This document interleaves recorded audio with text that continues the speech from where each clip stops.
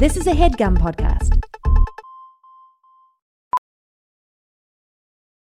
Professional welder Shayna Ford used VR training developed by ForgeFX to hone her skills as a welder. The more time that you spend practicing it, that's what separates a good welder from a great welder. VR training can help students like Shayna repeatedly practice specific skills. Virtual reality definitely helps because the more muscle memory that you have, the smoother your weld is. Explore more stories like Shayna's at meta.com/metaverseimpact.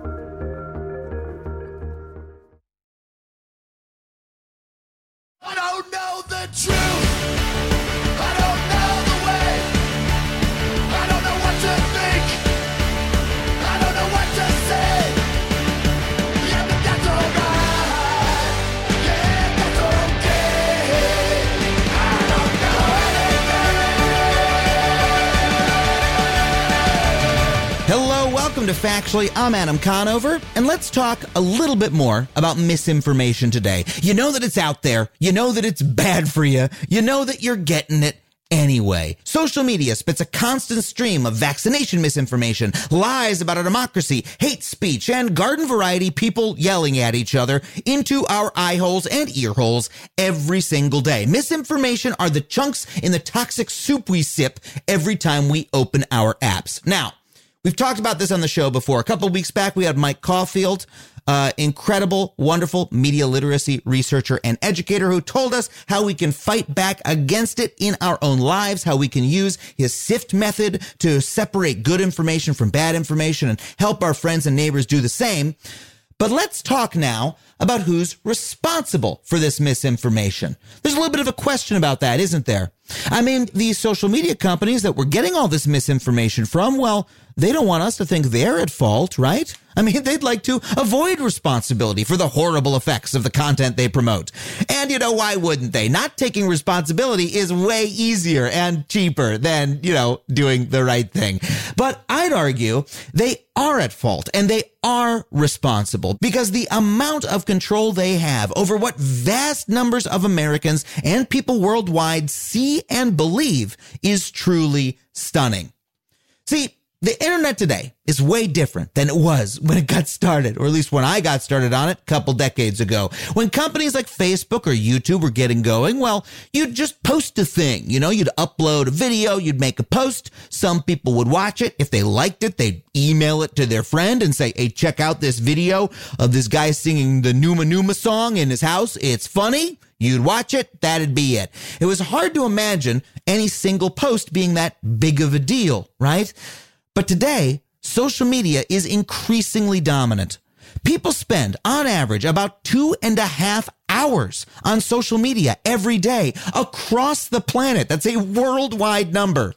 That includes about 40 minutes of Facebook per person and a whopping billion hours of YouTube every day with a B. Okay, so social media companies aren't just neutral platforms where we share funny videos. They are now essential players in where people get and share important information. About 1/5 of Americans rely on social media to get their news. 1/5. That's more than rely on local or network TV news. But needless to say, no matter what you think about the 11 p.m. if it bleeds, it leads, man shot his wife and ate his dog, live at 11, whatever you think about that kind of news, the news on social media is a lot worse. Pew found that those who rely on social media for news are less likely to get the facts right about the coronavirus and politics and more likely to hear some unproven claims. That's a quote from Pew.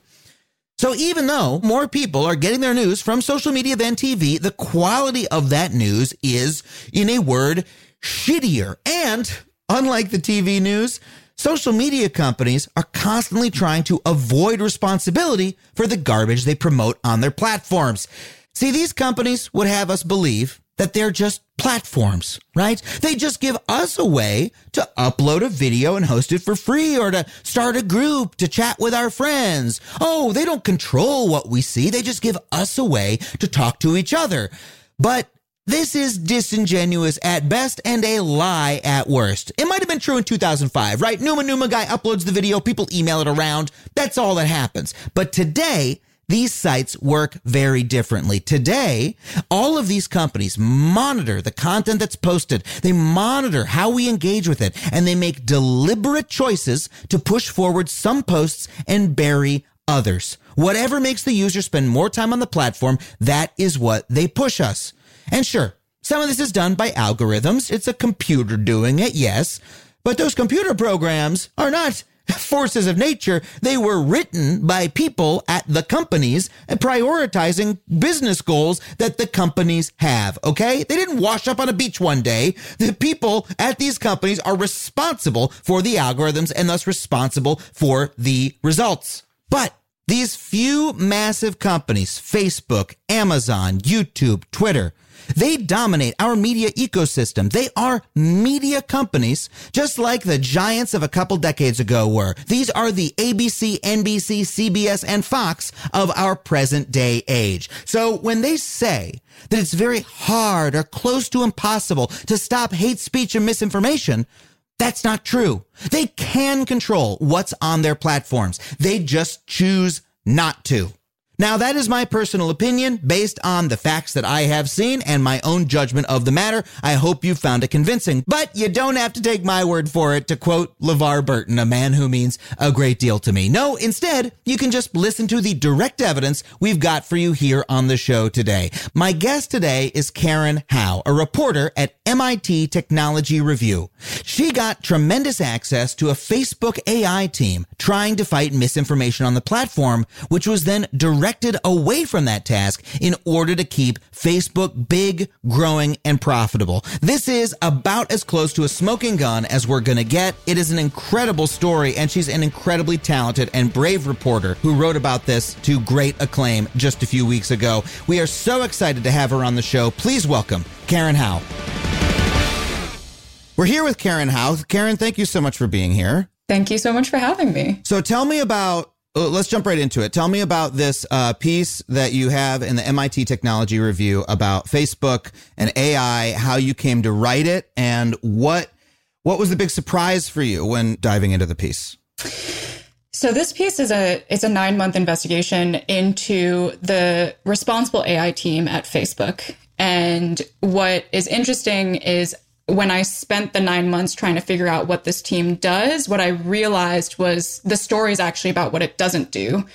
So I thought, if Facebook has a responsible AI team, it must be working on the algorithms that have sort of been criticized over the years for amplifying misinformation, for exacerbating polarization, these kinds of things. Yeah.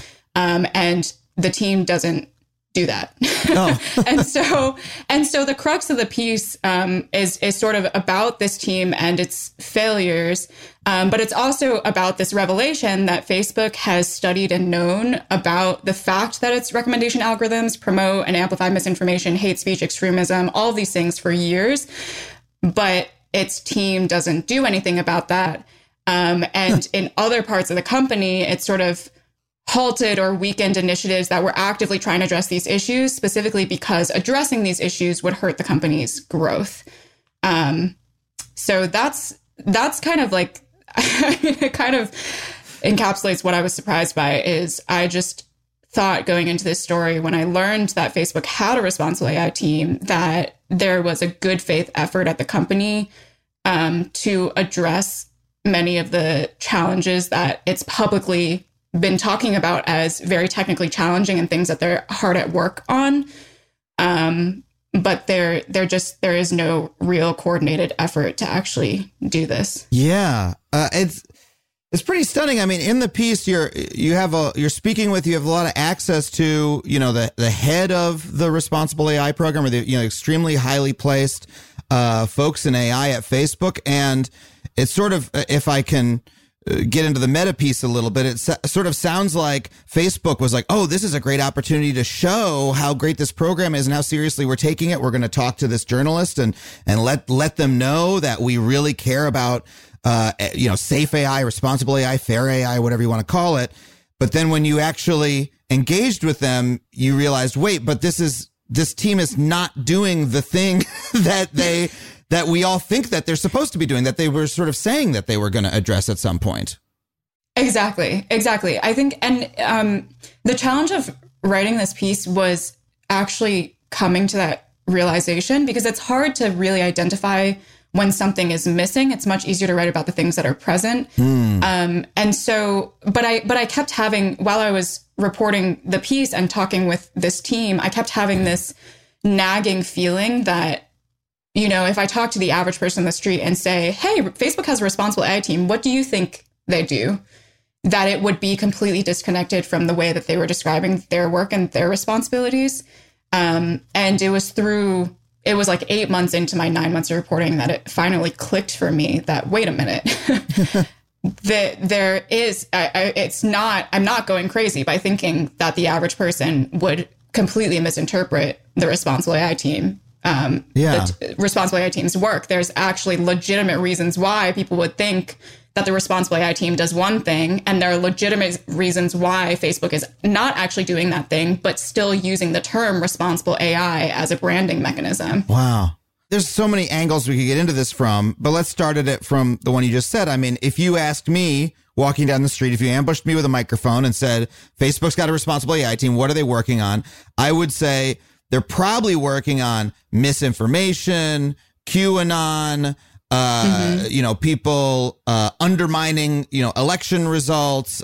You know, maybe I've heard about the fact that the UN has implicated Facebook in like the, you know, a genocide in Myanmar, that like misinformation being spread. I mean, you can tell me more about that than I probably know, but I would think, okay, you know, we know that there are these algorithmic problems and that would be what Facebook is trying to address.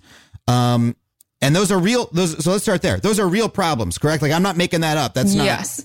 Okay. Tell me a little bit. Yeah, about that. those are real problems that Facebook itself was grappling with when they created this team. So this team was created in the aftermath of the Cambridge Analytica scandal.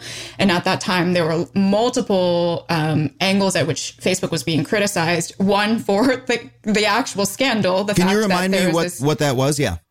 Yeah, there was this political consultancy that was using the personal data of tens of millions of Americans without their consent to influence how they voted. And specifically, they were using the user targeting algorithms that Facebook already had on their platform and weaponizing them to get the right content, often misleading content, in front of very specific people, so that they could sway how they thought about different political candidates. And most infamously, they did this for Donald Trump's campaign.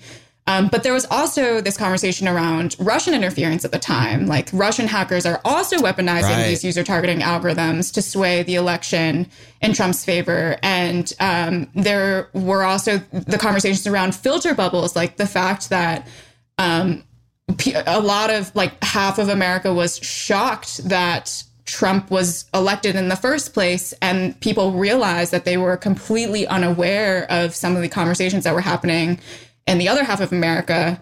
That was also all about these algorithms kind of tailoring the content so specifically to you and your interests that you kind of lose awareness of other people's interests and the other debates that are happening.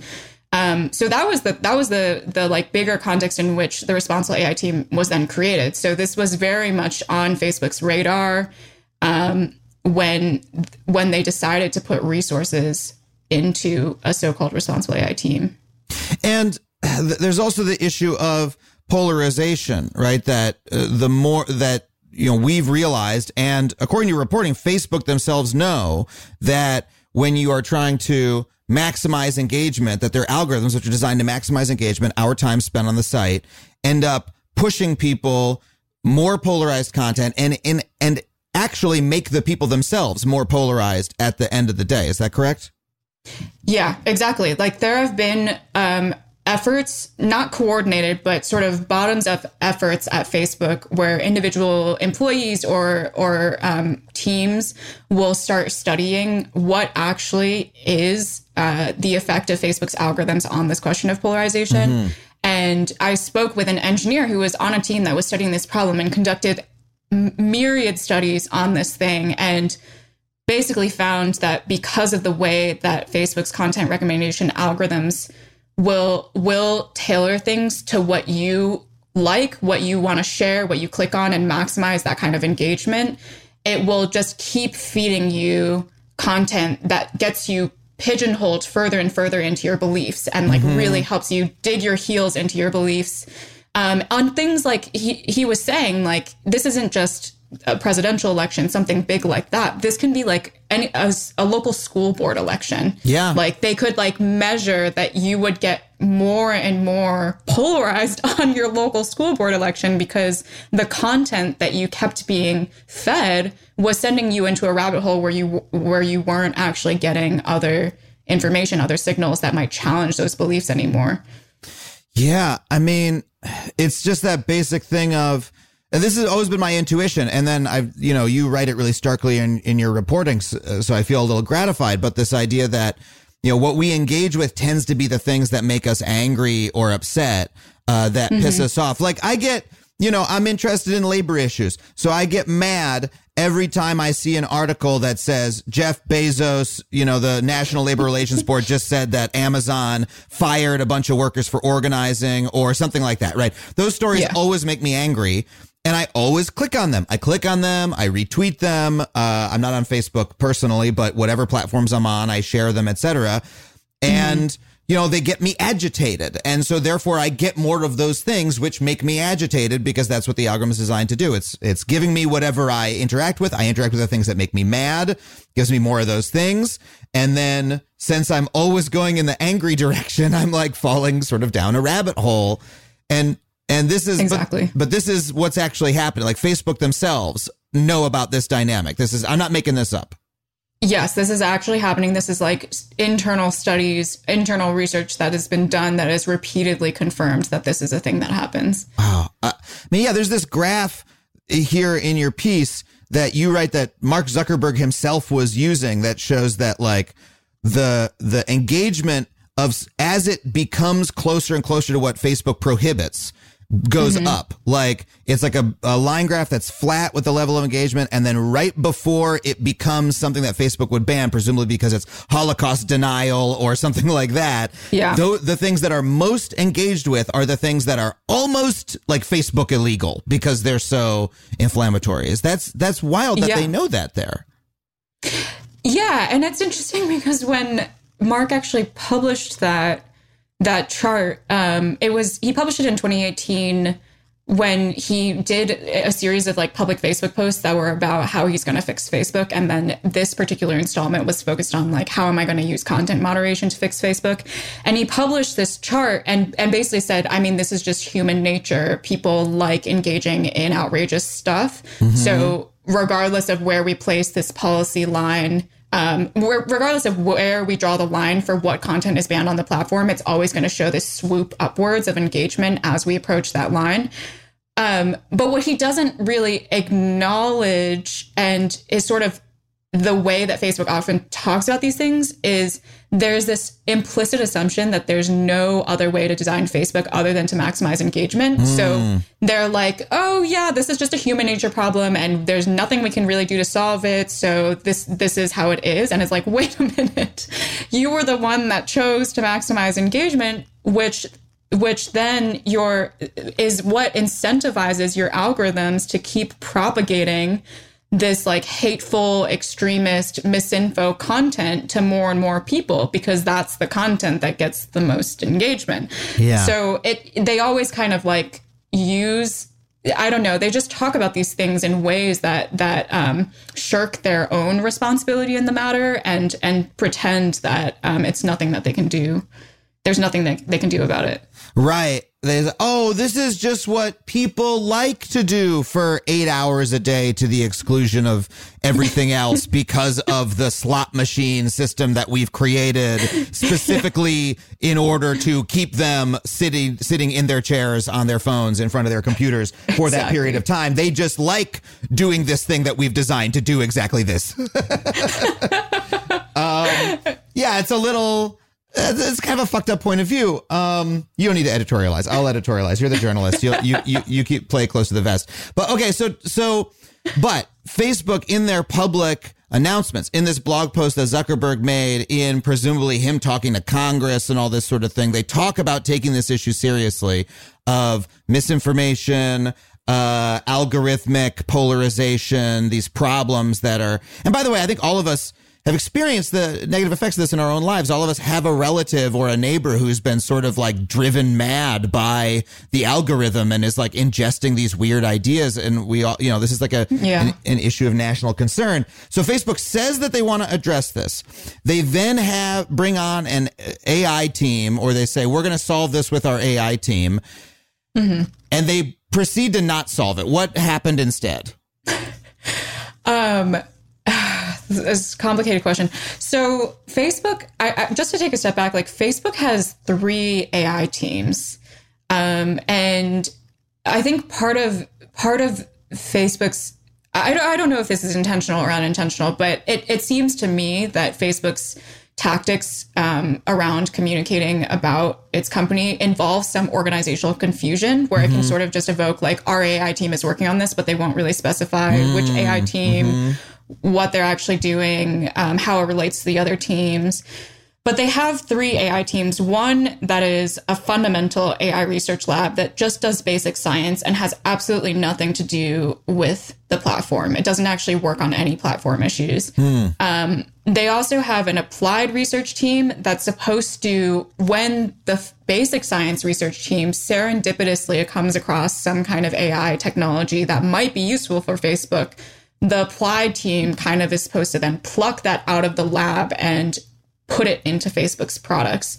So there's like the example that Facebook loves to give is the fundamental lab had figured out some way to translate languages really well using AI. And then now that is the main thing that Facebook uses to translate. Like when you're like scrolling through and your friend posts something in a different language and it says like, translate this text, like that is the AI that's powering that feature. But the responsible AI team is the 3rd team. And it like we've already talked about everything that it doesn't do, but it basically is now specifically working on fairness, transparency, and privacy. Like these 3 things that they've deemed as responsible AI. Okay, those are all good nouns, but they don't seem to be the nouns we were talking about. So what's interesting is like fairness and privacy are both things that there is sort of impending regulation to address, and actually transparency as well. Like GDPR, which is like the European Union's big regulation for how to think about regulating AI, how to think about regulating data systems. They kind of evoke these 3 ideas, like these systems should be fair, these systems should be transparent, these systems should be private. And so it's not actually a coincidence that Facebook is like working on these 3 specific things. But the earliest thing that they started working on that I was kind of digging into was their fairness work. And fairness in the AI context refers to the fact that algorithms can unintentionally be discriminatory. Yeah. And Facebook has actually been sued by the US government for its ad targeting algorithms perpetuating housing discrimination, where its ads will learn that they should only show houses for sale to white users and houses for rent to Black users. And that is illegal. And very clearly a violation of unequal access to housing opportunities. These are very real problems, and they're legitimate problems that Facebook has, but it's not an either or situation where you can only work on one thing and not the other. You can definitely work on fairness issues, and you can work on misinformation. And so there's like a very clear reason why Facebook chooses to work on one versus the other, versus not the other. And that's because they work on things that really support Facebook's growth, but they don't work on things that undermine Facebook's growth. Right.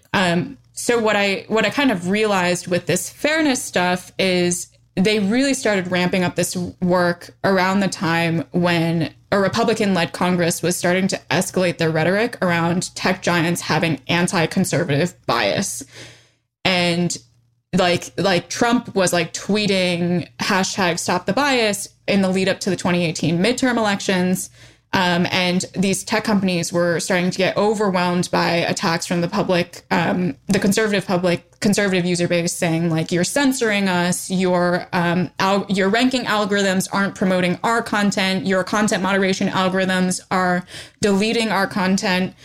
And so Facebook, then Mark Zuckerberg, then like a week after Trump tweeted this #StopTheBias, he called a meeting with the head of the responsible AI team and was like, we need to figure out this AI bias thing. We need to figure out how to get rid of any kind of bias in our content moderation algorithms. And for me, I mean, it was, Facebook never admitted that Mark asked anything related to anti-conservative bias in that meeting. But for me, the timing of the meeting was just like so perfect. Because it's the first time that he ever met with the head of the responsible AI team. And this was 6 or 7 months after it had been created. And after that, they just basically started really aggressively working on this thing. So too, I imagine, to then be able to definitively say we do not have anti-conservative bias because our algorithms are fair. But okay, this is a long way from the issue at hand that, again, everyone is talking about. Congress is concerned about misinformation, polarization from Facebook's algorithm.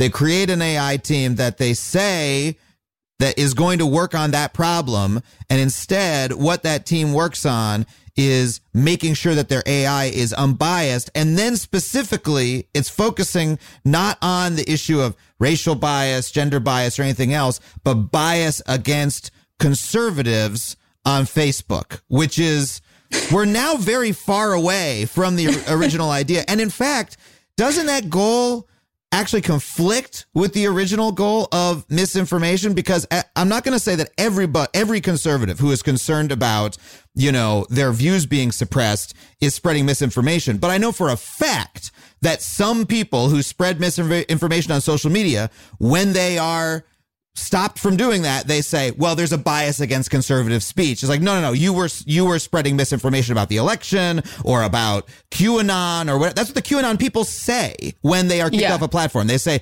this is an example of anti-conservative bias. So it seems like this is now Facebook working on the opposite of what the problem was. Yeah. Okay. Pretty much. Yeah. I mean, so like going back to the funny thing is Facebook has never actually really said that the responsible AI team specifically is working on misinformation. It has said the AI team, or we are building AI to work on this stuff. Mm-hmm. And that kind of goes back to what I was saying of like, it doesn't really specify which team is working on what. And then you just automatically assume the responsible AI team is working on it because the name is responsible AI. Yeah. But there is another team that it's the applied research team that is working on catching misinformation. And we can get into that later. But then the responsible AI team, they are working on bias, and it is from the upper levels of management is motivated, based off of my reporting, I believe it was motivated by this anti-conservative bias. But for the people on the team, I think they kind of perhaps also saw an opportunity of, well, if we build tools to get rid of anti-conservative bias, then we might also, it's the same tools to then uproot, to try and get rid of racial bias, try and get rid of gender bias. So they sort of had good intentions of like, well, let's just like hitch on to the ride and try and like do something good. Now that we have the leadership buy-in to do this.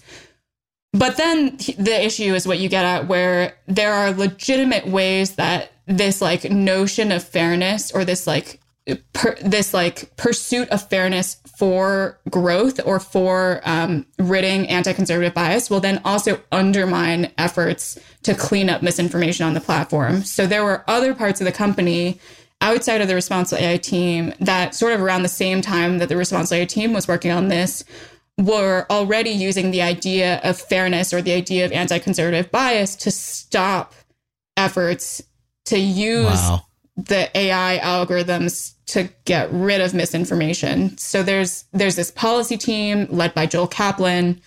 And there was this one engineer who described to me, or one researcher who described to me, they would work on developing these AI models, these AI algorithms for catching misinformation, like anti-vax misinformation. They would test it out. It would work really well. It measurably reduce the amount of anti-vax misinformation that was on the platform. They would then go to deploy it, and then the policy team would say, wait a minute, this specific algorithm is affecting our conservative users more than liberal users, and that is anti-conservative bias. So you need to change the algorithm so that it affects both groups equally, so that it's a fair algorithm. And then the researcher was like, that just made the algorithm meaningless. We did all this work and it doesn't. Yeah, it results in nothing. It means it does nothing. If it treats every single person exactly equally on the platform, well, the whole point of it is to suppress misinformation. And some people spread more misinformation than others. If it doesn't penalize users who spread more misinformation because it's trying to, quote, be unbiased, it is going to literally do nothing. It's like giving every student in the class a C rather than picking, like giving the better ones an A. I mean, it's the participation trophy of algorithms is what it is. How about that? To take a popular conservative talking point. It goes beyond what I was saying before. You're saying that they literally created a useful bit of AI that started weeding out dangerous misinformation, medical misinformation, for example, about vaccines. Yes. And then a different unit in Facebook that was concerned about the reaction in the conservative community said, let's not use this algorithm, canceled because we're worried about how conservatives will react. Like, that's what happened at Facebook. Yes. And this is just one example. There were many, many, many examples. And this was such a huge problem that like the team that worked on creating these algorithms had serious retention issues because their work was never being used. They would do all this work, put all this investment in, and then it would be scrapped because it was demonstrating quote unquote anti-conservative bias, which, by the way, like there have been studies since that have looked into does Facebook actually have anti-conservative bias? And from the assessment of what kind of content thrives on Facebook, there's no actual evidence to suggest that there's a systematic suppression of conservative content. Conservative content actually thrives more on Facebook than liberal content. So the top 10 Facebook publishers are it's like Ben Shapiro, Dan Bongino, or whatever his name is, like all the, those Fox News does extremely well.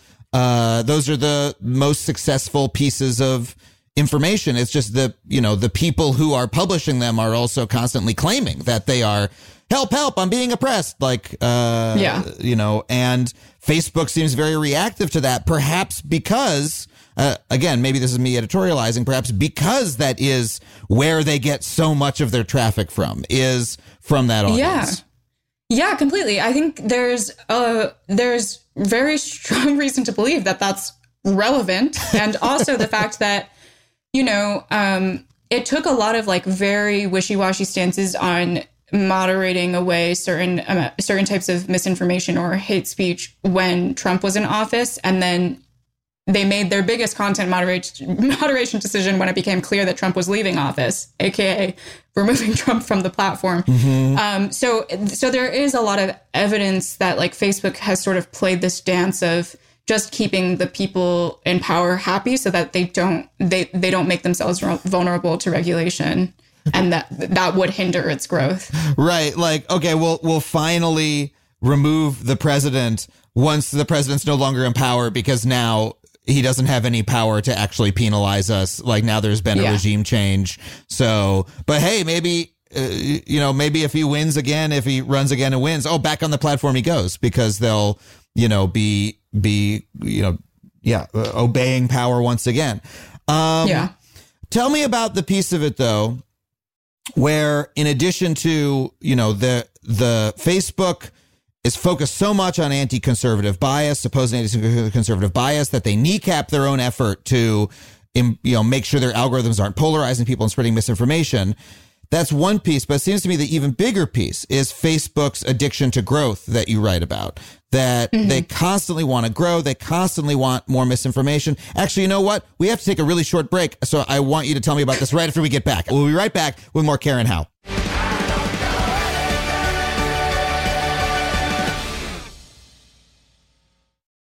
As a Factually listener, you're probably aware of my unwavering commitment to online privacy. Well, Delete Me has been an indispensable tool for me for many years, long before they even started advertising on this show. I've been using their wonderful service. In today's digital landscape, it's alarmingly easy for data brokers to traffic your personal information online. In fact, I would almost guarantee that your personal information is on multiple data broker sites on the internet right now. It's not even the dark web, it's the regular web. These data brokers may be peddling and exchanging your name, phone number, and home address, all without your knowledge. And trying to locate and remove all this data yourself can feel like an impossible task because there can be dozens of these sites. But that is what Delete Me does for you. Delete Me's team of experts scours the depths and the breadth of the internet to locate and remove your personal data. Within just 7 days, you'll receive a comprehensive report detailing their findings and what they have removed. It can be hard to believe, but approximately 41% of Americans find themselves vulnerable to various forms of online harassment,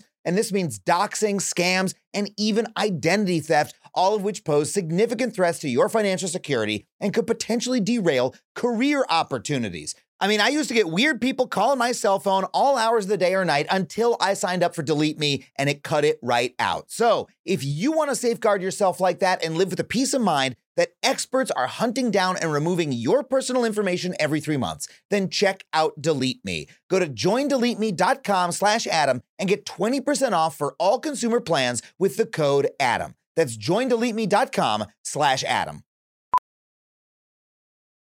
Ophthalmologist Dr. Strauss has seen firsthand how the metaverse is helping surgeons practice the procedures to treat cataracts. Cataracts are the primary cause of avoidable blindness. He works with a virtual reality training platform developed by Fundamental VR and Orbis International to help surgeons develop the muscle memory they need. The result? More confident, capable surgeons. And even more importantly, Patients who can see. explore more stories like Dr. Strauss's at meta.com/metaverseimpact.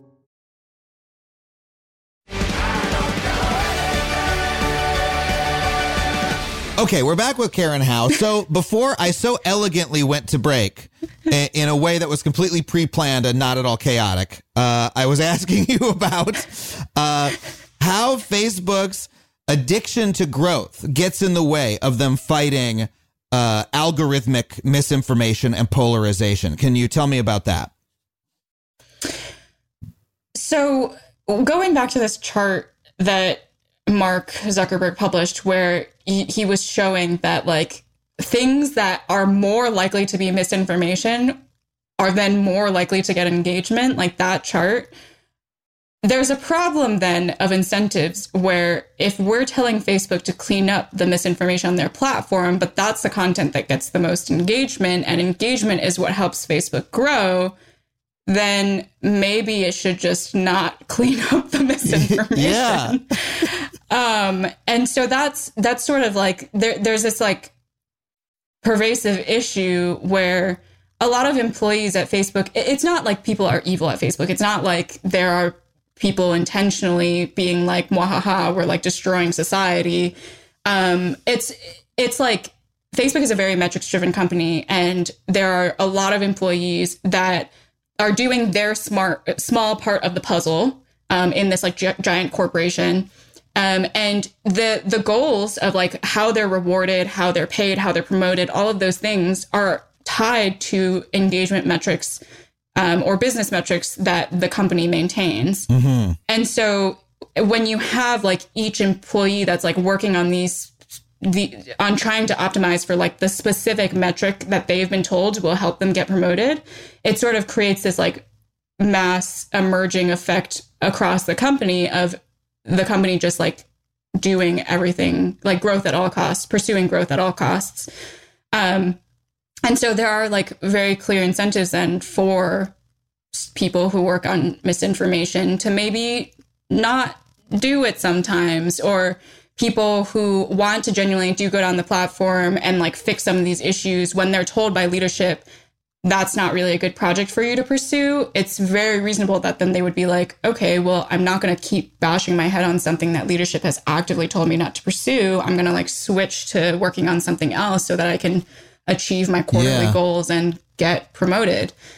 So yeah, there's this whole culture of growth. I think it causes a lot of people at the company to just end up working on things that are not actually core to the issues of the platform, but on more like tangential things that the leadership directs them to do. Yeah, I mean, the old adage, right, is that you get what you measure, and Facebook measures growth above all else and engagement as a way to get to that growth. And they don't really seem to measure like algorithmic misinformation or polarization. They're measuring those things to a certain extent, but if their number one priority is going to continue to be growth, and then someone is working on, okay, I'm working on a project that's going to stamp out misinformation, but then that project is also reducing growth a little bit or reducing engagement a little bit, then that is not going to be prioritized. They're going to say, why don't, that's really interesting, but maybe don't work on that. Is that sort of what you're saying?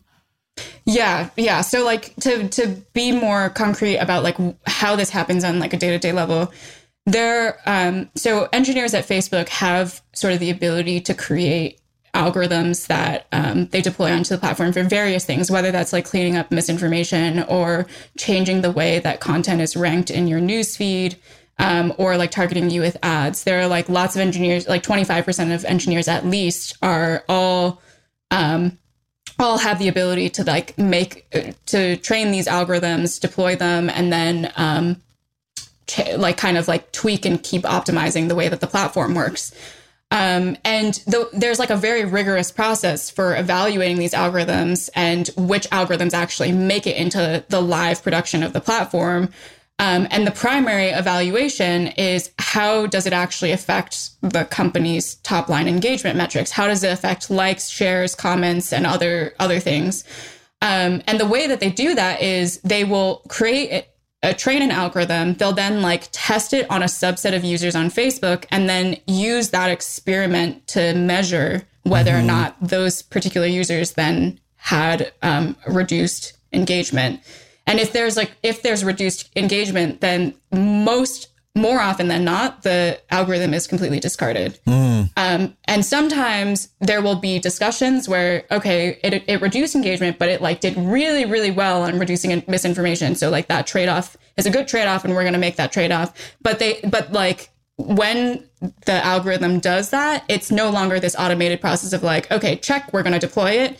There's actually a conversation with multiple stakeholders in different parts of the organization that then have to hash out whether or not this is worth it. And then different people will have different opinions. And most of the time the conclusion is it's not worth it. And then the team has to go back to the drawing board and train a new algorithm that will try to achieve all the same things as its first algorithm without actually depressing the engagement. I mean, the picture that you're painting is that the algorithms can't be the solution to this problem, because the problem at root is that the same thing that we're begging Facebook to address is the exact thing that their business model produces. I mean, what we've said, the chart that Zuckerberg showed everybody shows us that the exact shit that we want to stop is what brings them the most engagement and growth. And so it seems like to an extent it is a zero-sum game, that by reducing the stuff that we don't want to have, the misinformation, the polarization, we're going to be reducing their engagement. And they have specifically constructed a business model that relies on maximizing engagement. And so to a certain extent, are we asking a crack dealer to stop selling crack and saying, hey, this crack is killing people? And the crack dealer's like, oh, I agree. I got to get a handle on that. And then they're like, well, I'll put a task force together and see if I can study, But then at the end of the day, it's no, you need them to stop selling crack, and they're not going to. I mean, I'm not sorry. I don't want to bring the language of the war on drugs into this. I now feel a little bit, conflicted about that. But you see the point I'm making.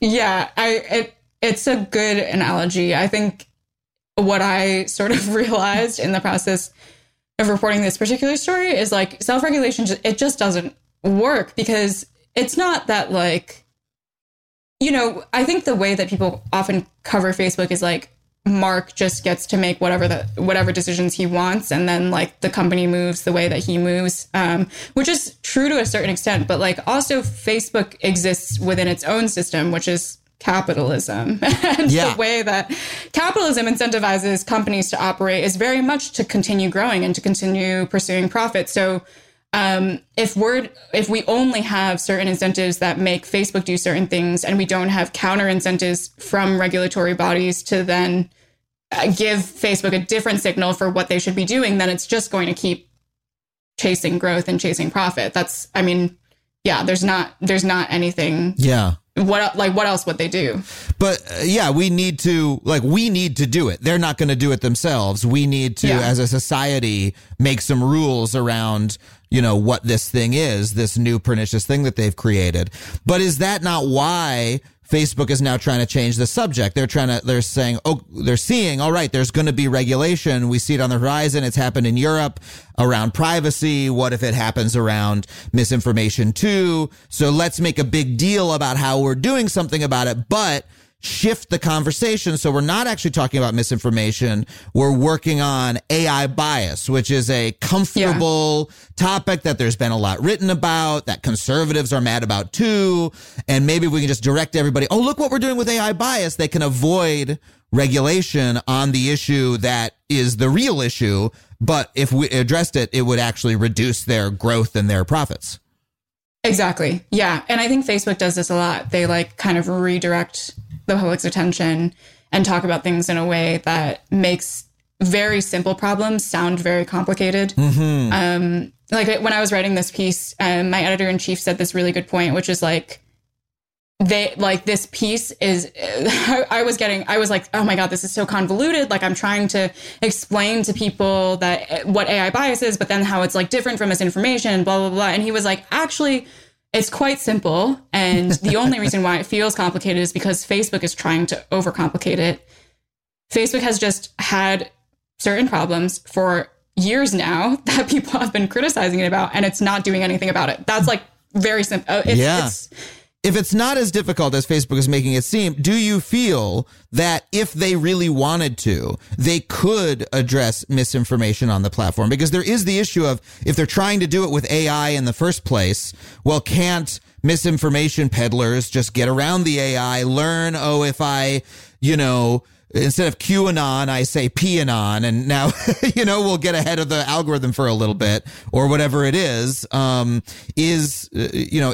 is there a way to moderate their way out of the problem with AI or not? Or is there a more fundamental problem at play here? I think so. To answer the first question, like, could Facebook actually fix this problem? Yes, I absolutely think that they could. Does their current approach of using AI to try and moderate away the problem actually work? No, I don't think it ever will.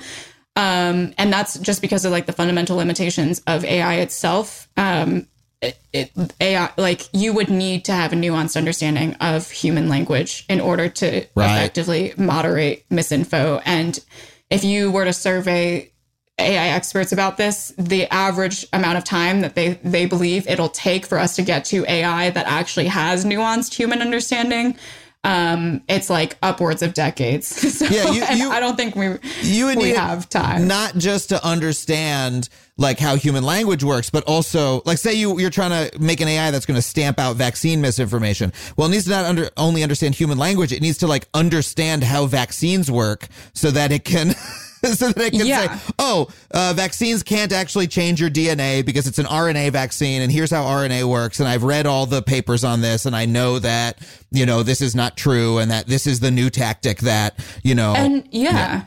And it needs to understand like culture and history because people use cultural and historical references all the time in their language that then insinuate certain things that are not explicitly said. Mm-hmm. It needs to understand sarcasm, which is when like, you know, like from an AI's perspective, it's like, what do you mean that you're saying literally the opposite of what you mean? Like, how do you actually like, it's just, that's not possible. But I think the way that Facebook would address this issue First of all, I think I sort of increasingly started to believe that it's just not possible for it to address it at the current scale that the company exists. But also, it's the business model. It's the fundamental assumption that they need to keep maximizing engagement. That is the root of these problems. Yeah. And if it were to change that assumption and change the way that it recommends content on the platform, whether that's the posts in your newsfeed or the ads that you click or the groups that you're recommended to join, like all of those recommendation systems, if the fundamental objective of those recommendation algorithms was not engagement, but something else, then they would significantly reduce a lot of the hateful content and misinformation content spread on the platform. Yeah. But they're not about to do that because they're gonna, I mean, that's what they're focused on. I mean, is there a point at which they could ever not be focused on engagement and growth above all else? I mean, they already have like what, a good third to half of people in the world on Facebook. Yeah. I mean, if they stopped focusing on that, I think the company would sort of like cease to exist. It would just, I don't know. Or it would be smaller. I don't know. It's like, how would Facebook actually work if it didn't focus on that? Who knows? But it would probably be a lot healthier for everyone.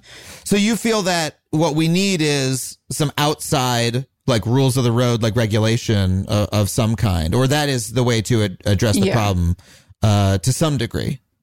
Yeah, I do think that there needs to be external regulation of this issue.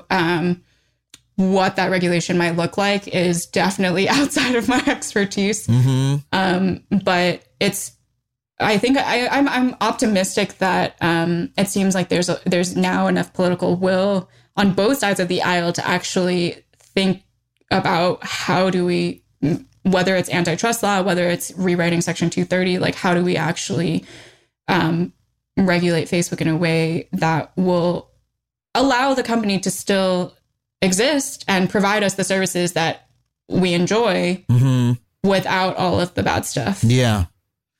It's endlessly fascinating to me, like because, I grew up in the early internet boom. I was on the internet starting like 1996 and oh my God, there's so much possibility and anything can happen on here. And I came to realize, that feeling was just because it's an entirely new area and there were no laws about anything. And now we've been doing it for, 30 years and we're starting to realize, looks like we kind of need some laws about, just like you do with anything. We invented railroads and after a while, we need some laws about the railroads to make sure shit doesn't go really bad. We're sort of in the same place again. And to a certain extent, it seems like Facebook and these other companies are trying to pretend that we're not and trying to like stave off the inevitable as long as possible. So no, we'll do it. We'll fix it. But unless they actually do, which they seem incapable of, we're going to need to like have a conversation about it and figure out, okay, we can't have people trying to undermine our elections. We can't have a company whose entire business model mainlines the distribution of misinformation about public health and democracy. That we can't have that.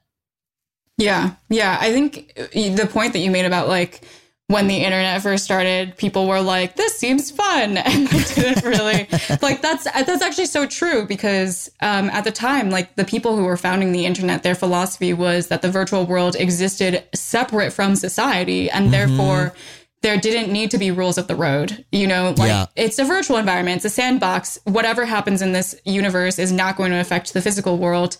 And obviously that's become increasingly untrue. Like we've realized that that's just a faulty assumption. Yeah. And that the virtual stuff that happens then translates into physical world things like a genocide or like the Capitol riots. And those are very legitimate reasons now that I think lawmakers are finally... like it's finally a concrete enough thing that lawmakers are like, oh, yes, this is territory that we need to be regulating. Yeah. And, we have a culture and a constitution of free speech in America. And we need to, not be interfering with that in a way. But there needs to be a balance here between, making sure that we're not programmatically causing bad things to happen. While, you know, people can say their piece, but that we're not like pushing harmful misinformation to people. Did you get a sense in your reporting that people at Facebook actually care about this issue? Like, do you feel Mark Zuckerberg cares about it? I think that's probably a separate question from, do you feel he cares about it? And do you feel that, like, there are folks working on this problem at Facebook who are like, God damn it, this is a real problem, but my hands are being tied here? Yes, I think there are a lot of people that really care and whose hands are tied. It's interesting because I think there are sort of like 3 profiles that I've sort of found of the type of person that works at Facebook, which is, I think, like an endlessly fascinating question is like, why do people work at Facebook in the first place? And one of the categories is like people who genuinely believe that change can happen more effectively from the inside. And there are a lot of people at Facebook that very much believe that and are working really hard to try and change things. But then many of them ultimately leave because then they become cynical and realize that they're not actually changing things from the inside. With the question of like whether Mark cares about this, I don't think he doesn't care about this, but I think like the way it's been described to me is that Mark is just in general very libertarian and is much more nervous about Facebook being, quote unquote, an arbiter of truth than the fact that there's rampant misinformation. Like, I think it's more terrifying to him to give Facebook the powers to arbitrate truth than to just leave it in a bad state. Yeah. And so it's not that I don't think he actively doesn't care. It's just his value system is sort of different from many other people in society. But in my view, that's an abdication, right? That these companies, Facebook more than any other, but also Twitter and these other companies, they have a belief that is incorrect, that they are not media companies. They see themselves as platforms where anybody can post anything and like, oh no, you can say what you want to say and then people will see it and we're just the pipes. But they're not. They exert massive influence. In fact, they are the only ones who exert any influence on what people see. I can post whatever I want on Facebook. The only thing that determines who sees it is Facebook's algorithm. And that is not in substance different from NBC in 1970 deciding who sees what on television. And the difference between NBC in 1970 and Facebook today is that NBC, the people who ran it believed that they had influence over what the public saw and they gave a shit about it. And part of the reason they gave a shit was the government was like, you're going to lose your license to broadcast unless you do this in a responsible manner. There are a lot of problems in the way they did that gatekeeping too. Back then, there were a lot of problems with the media environment then, but that is the analogous position that Facebook is in today, but it's on a much like a 10 times bigger scale because they're global. Exactly. And people are spending a lot more time on it. Like my view of all these companies got a lot more simple once I realized, YouTube, Twitter, Facebook, these are media companies, but the difference between them is they get all the media for free. People just post it. They don't have to pay anybody, right? Yes. They just get it all for free. But they're acting like that means that they don't distribute it to the public and they are therefore responsible for it. They're like, oh no, the person who posted it did. But it's like a fundamental misunderstanding of what the fuck it is they're doing. Sorry, I'm on a rant here. What sort of reaction did you get to this piece? I mean, this was a fair bit of a blockbuster, I feel like, when it came out. What was did you get a reaction from Facebook to the piece? I'm curious. I did. So the CTO of Facebook started responding to me on Twitter. Really? And his first response, which I thought was really funny, was, I'm afraid that this piece will convince people that AI bias is not an issue and deter them from working on it. And there was this other Twitter user that then like later commented, it's really weird that your piece calls out the fact that Facebook is using AI bias as a fig leaf to cover up the fact that they're not doing anything else. And then in response to that, the CTO was like, but we're doing AI bias work. And I was like, yes, correct. Like, that is very weird. But it's sort of, I mean, speaking with some former employees at Facebook, executives only engage on things when they feel genuinely threatened. So it was basically a confirmation to me that I'm onto something. Like, the CTO actually felt the need to respond, and B, he wasn't able to say anything that undermined my reporting. Yeah. And so it kind of just reinforced the fact that, like, it is true. Yeah. That's a weird trend right now in, the covering of these companies. Same thing happened to Amazon, where the executives start replying to people on Twitter and saying, well, that's not true. And then it's quickly shown to be true, the peeing in bottles thing on Amazon. Yeah.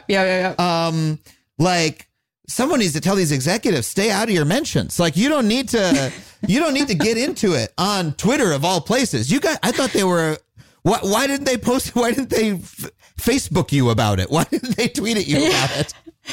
Yeah, it's also interesting. I think they did, so the CTO also, like, did an interview with Casey Newton afterwards to try and, like, present their narrative in like a more formalized, respected, like, journalistic way.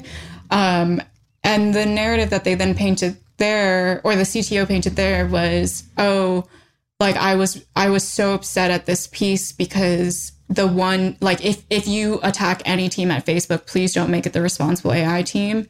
And it was like a complete mischaracterization of my piece as well, where I was like, I actually did not attack this team at all. I talked about how it was composed of people that are genuinely trying to do the right thing, but whose hands are tied. So, it's been interesting to just see the way that, in the aftermath, like, the way that Facebook's PR machine works, which was sort of like part of my story, is that, like, they have this very carefully crafted PR machine that tries to mislead the public. And it was just another demonstration of that. Yeah, they were trying to sell you a specific story of what it is that they were doing, of we are taking this problem seriously, and the problem is AI bias, and look at what a great job we're doing. And you saw through that and told an actual story, did your job as a journalist, told an actual story about what's going on there. And they weren't happy about that, is what it sounds like. What happened? They were very unhappy. And and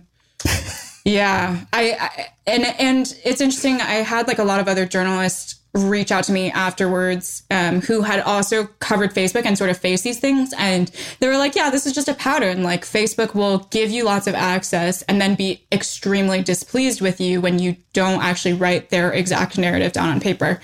And I don't know if that's because Facebook is aware that it's doing that and just that's part of their PR tactic, or if they fundamentally misunderstand what independent journalism means. But yeah, it's just like the nature of covering that company. It's very funny, this memory flashback to my head, but a scene from a Saved by the Bell episode that always stuck with me is, this is completely random, but, like, there's this scene where Jesse Spano is interviewing Principal Belding for the newspaper, and he's like, thinks it's going to be a really nice interview, and she goes, like, what happened to the missing petty cash that was siphoned from the school budget? And his face gets really sad, and he says, I thought this interview was going to be about my pet turtle, Pokey. And for some reason that stuck with me. That's what happened. They were like, we thought it was going to be about AI bias. We didn't know you were going to talk about the real problem at Facebook. We thought it was going to be a nice interview.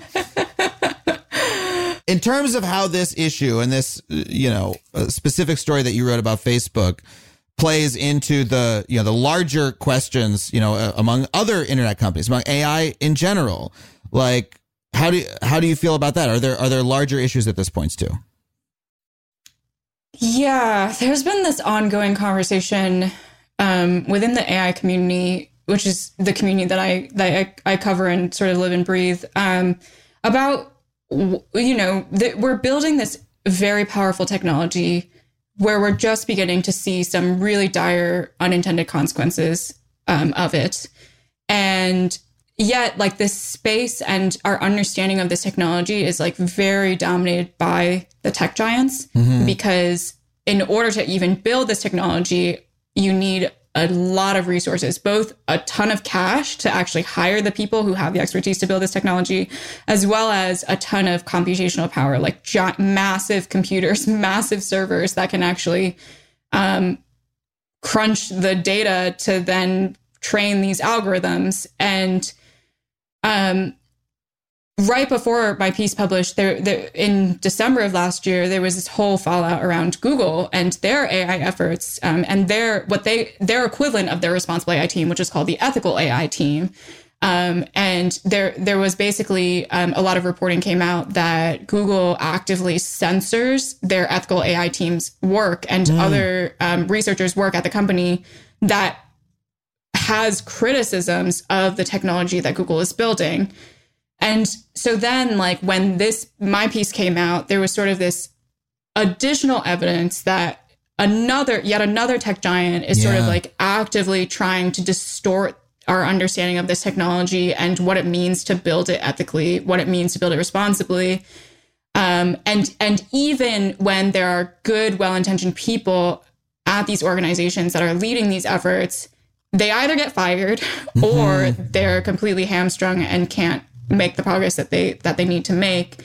So I think to me, it sort of demonstrates for like the scientific community and for regular people where algorithms are affecting a lot of things in our lives now.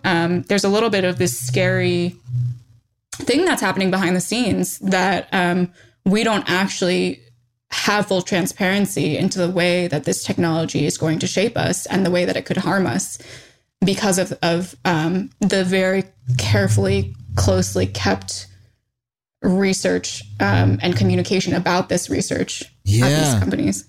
I mean, AI, the nature of the research, the nature of the, what it produces is often, AI algorithms that produce results that are surprising to the people who made them because of how opaque, AI can be. You train an algorithm and you find out what it does. And so there's that level of opacity. But then there's the fact that all the places that are working on AI are places like Google, Facebook, presumably Apple, Microsoft, the Department of Defense. These massive organizations that are working on AI for a very specific purpose, to maximize ad revenue, to kill people better.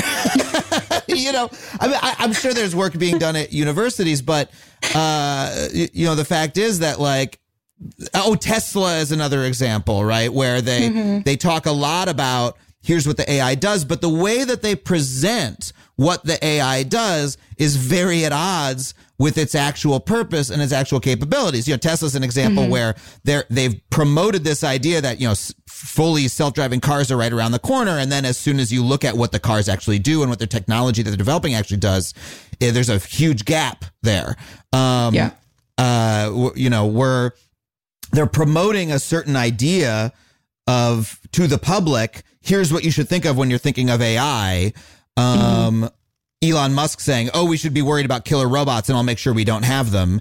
But what is the actual development that is being done on these things is like behind the most closed of all closed doors. It's being done by a couple of massive companies and organizations that, have a very specific interest at heart, and it's not necessarily societies. Yeah. And it's not just misinforming the public. It also misleads policymakers who are actually trying to figure out how to regulate this technology, because there are very few people that they can go to that are actually independent researchers, not being paid by tech companies or employed by tech companies. Even in academia, there's like so much influence from these tech giants, Google, Facebook, Apple, Microsoft, IBM. But they, because this technology requires so much money and so many resources to develop, universities cannot actually fund it themselves. So they have to seek funding from other places, aka the tech giants. And so for policymakers to actually get a good understanding of what is this technology actually, and what should we be concerned about so that we can literally codify guardrails to prevent that. They don't, like, who are they talking to? It's like really hard for them to actually talk to someone who is not, doesn't have that conflict of interest. Yeah.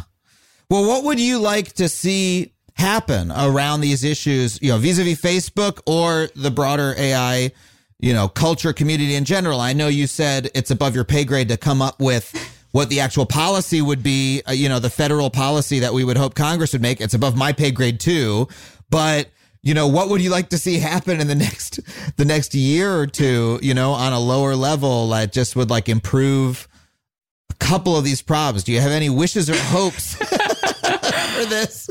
So this is how I like to try to end the interview, is to come up with something what can be done. I think, okay, so this is a little bit far flung from our conversation, but I think the thing that I would love to happen in the next year is if the Biden administration put up funding for AI research through the National Science Foundation, through the arm of the government that is focused on basic science research and not defense and not other things. Just put up money that doesn't have strings attached, that's really focused on actually understanding this technology and the effects of it, so that researchers can be independent and independently scrutinize this stuff without working for tech companies. And I think then what I kind of assume will happen based off of my general reporting is our understanding of AI will start to shift pretty dramatically, because we will start to have more people, more papers being produced, more research being done that will actually show what this technology is and what we need to be concerned about. And that then provides the scientific foundation for addressing all these problems that we're talking about, regardless of if they are or aren't at tech companies. Yeah, that would be the government taking the role in scientific progress that it traditionally has taken, of really studying the issue. The NSF is, the politicians make decisions, but it has scientific leadership who could be setting priorities. That would be a huge improvement. Absolutely. Well, my God, thank you so much for coming on the show to talk to us about this, and for doing the independent reporting that pissed Facebook off. If you made the CTO of Facebook a little uncomfortable, I think that's probably a good day, and we can thank you for doing a service. I think at the very least, make them sweat. You want to make them sweat a little bit. I think so too. And so thankful for you for doing that and for coming on the show to talk to us about this, and would love to have you back next time you blow the lid off of something. Thank you so much, Adam. It's been great talking to you.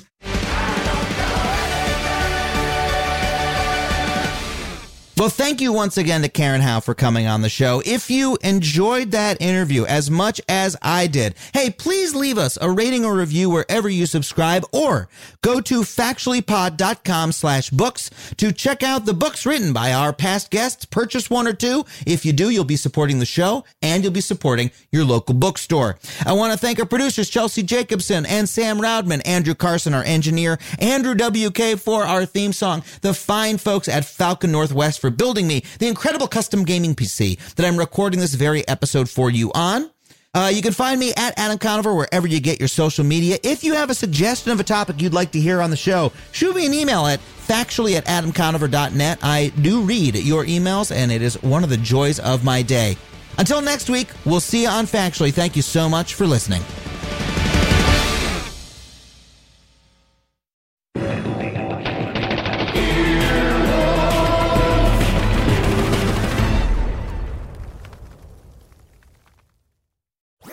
That was a HeadGum podcast.